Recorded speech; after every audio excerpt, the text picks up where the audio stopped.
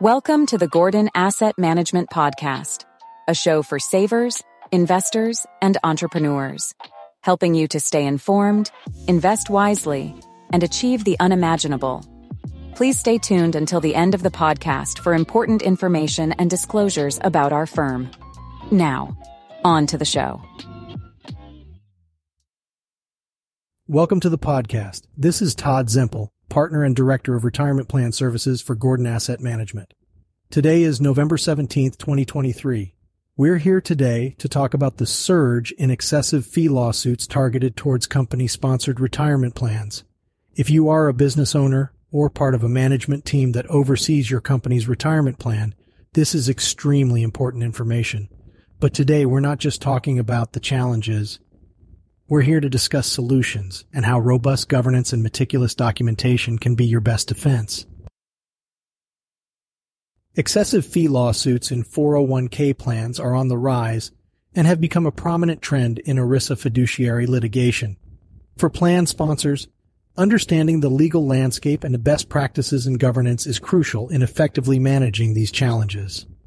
In recent cases, there are some key insights that can be gained. One important defense that has proven effective is the concept of a prudent process. In the case of Nunez versus Braun Medical, the plan participants alleged that the fiduciary committee failed to select low-cost investment alternatives and monitor record-keeping expenses, resulting in excessive fees. However, the court ruled in favor of the plan sponsor, emphasizing the committee's consistent and reasonable actions in managing plan fees. These actions included regular meetings, engaging financial advisors, maintaining an investment policy statement, using a watch list for underperforming funds, and monitoring share classes and record-keeping fees. This case highlights the importance of adhering to a prudent process in line with industry practices. Another notable trend is the increase in excessive fee lawsuits targeted towards smaller plans. In 2022, 40% of these lawsuits were filed against plans with less than $1 billion in assets, and 20% against plans with less than $500 million. This shift indicates that any plan, regardless of its size, can be a target for litigation. Once faced with an excessive fee lawsuit, the costs can be substantial.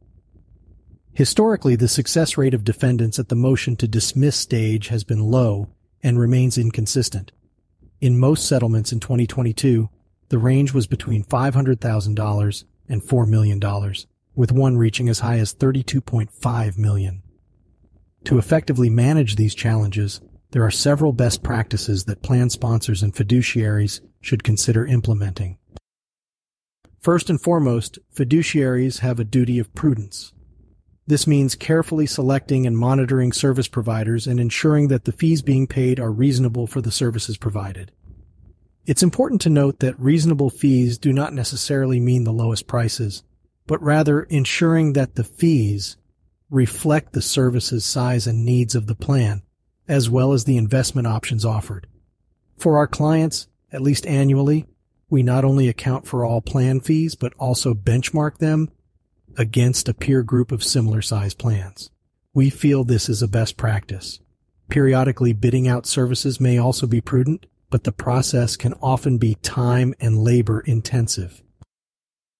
Documenting the fiduciary governance process is crucial to establishing good plan governance and can be pivotal in defending against claims of fiduciary breach. This includes keeping meeting minutes, committee procedures, and investment policy statements up to date.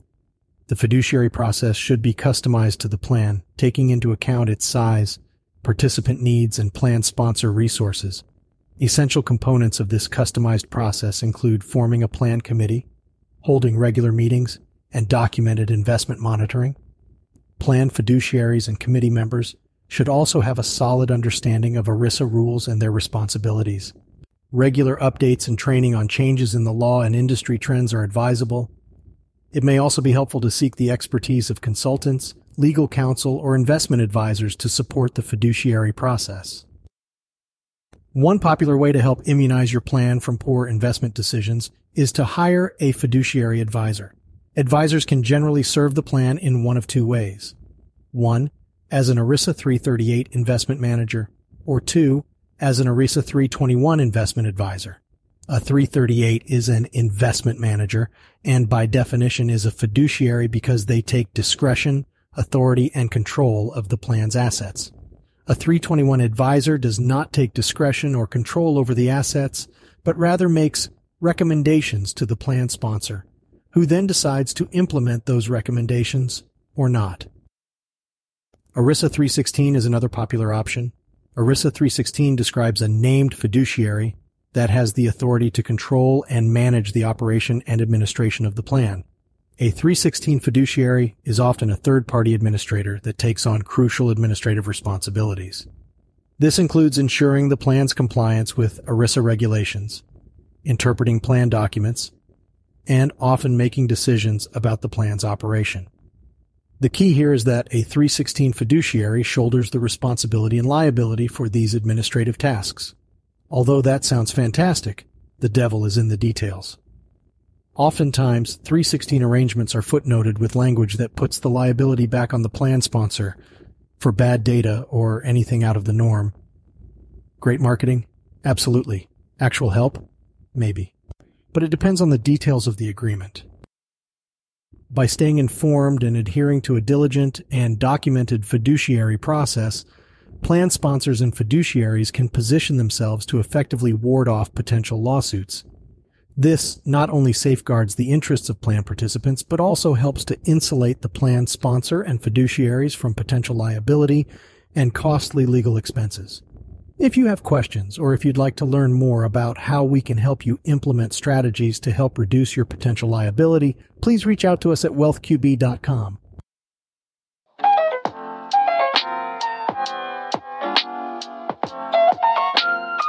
Gordon Asset Management, LLC is a registered investment advisor. For more information about our firm, please visit wealthqb.com.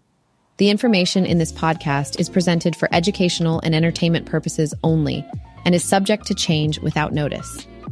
Opinions expressed are those of the podcast guests and don't necessarily reflect those of Gordon Asset Management, LLC, its producers, hosts, or guests.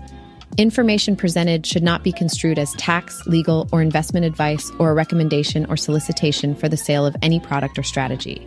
Investors are encouraged to seek advice from qualified professionals to determine whether any information presented may be suitable for their specific situation. Investments involve risks. Neither Gordon Asset Management, LLC, nor its podcast participants shall be liable for losses resulting from decisions based on information or viewpoints presented on this podcast.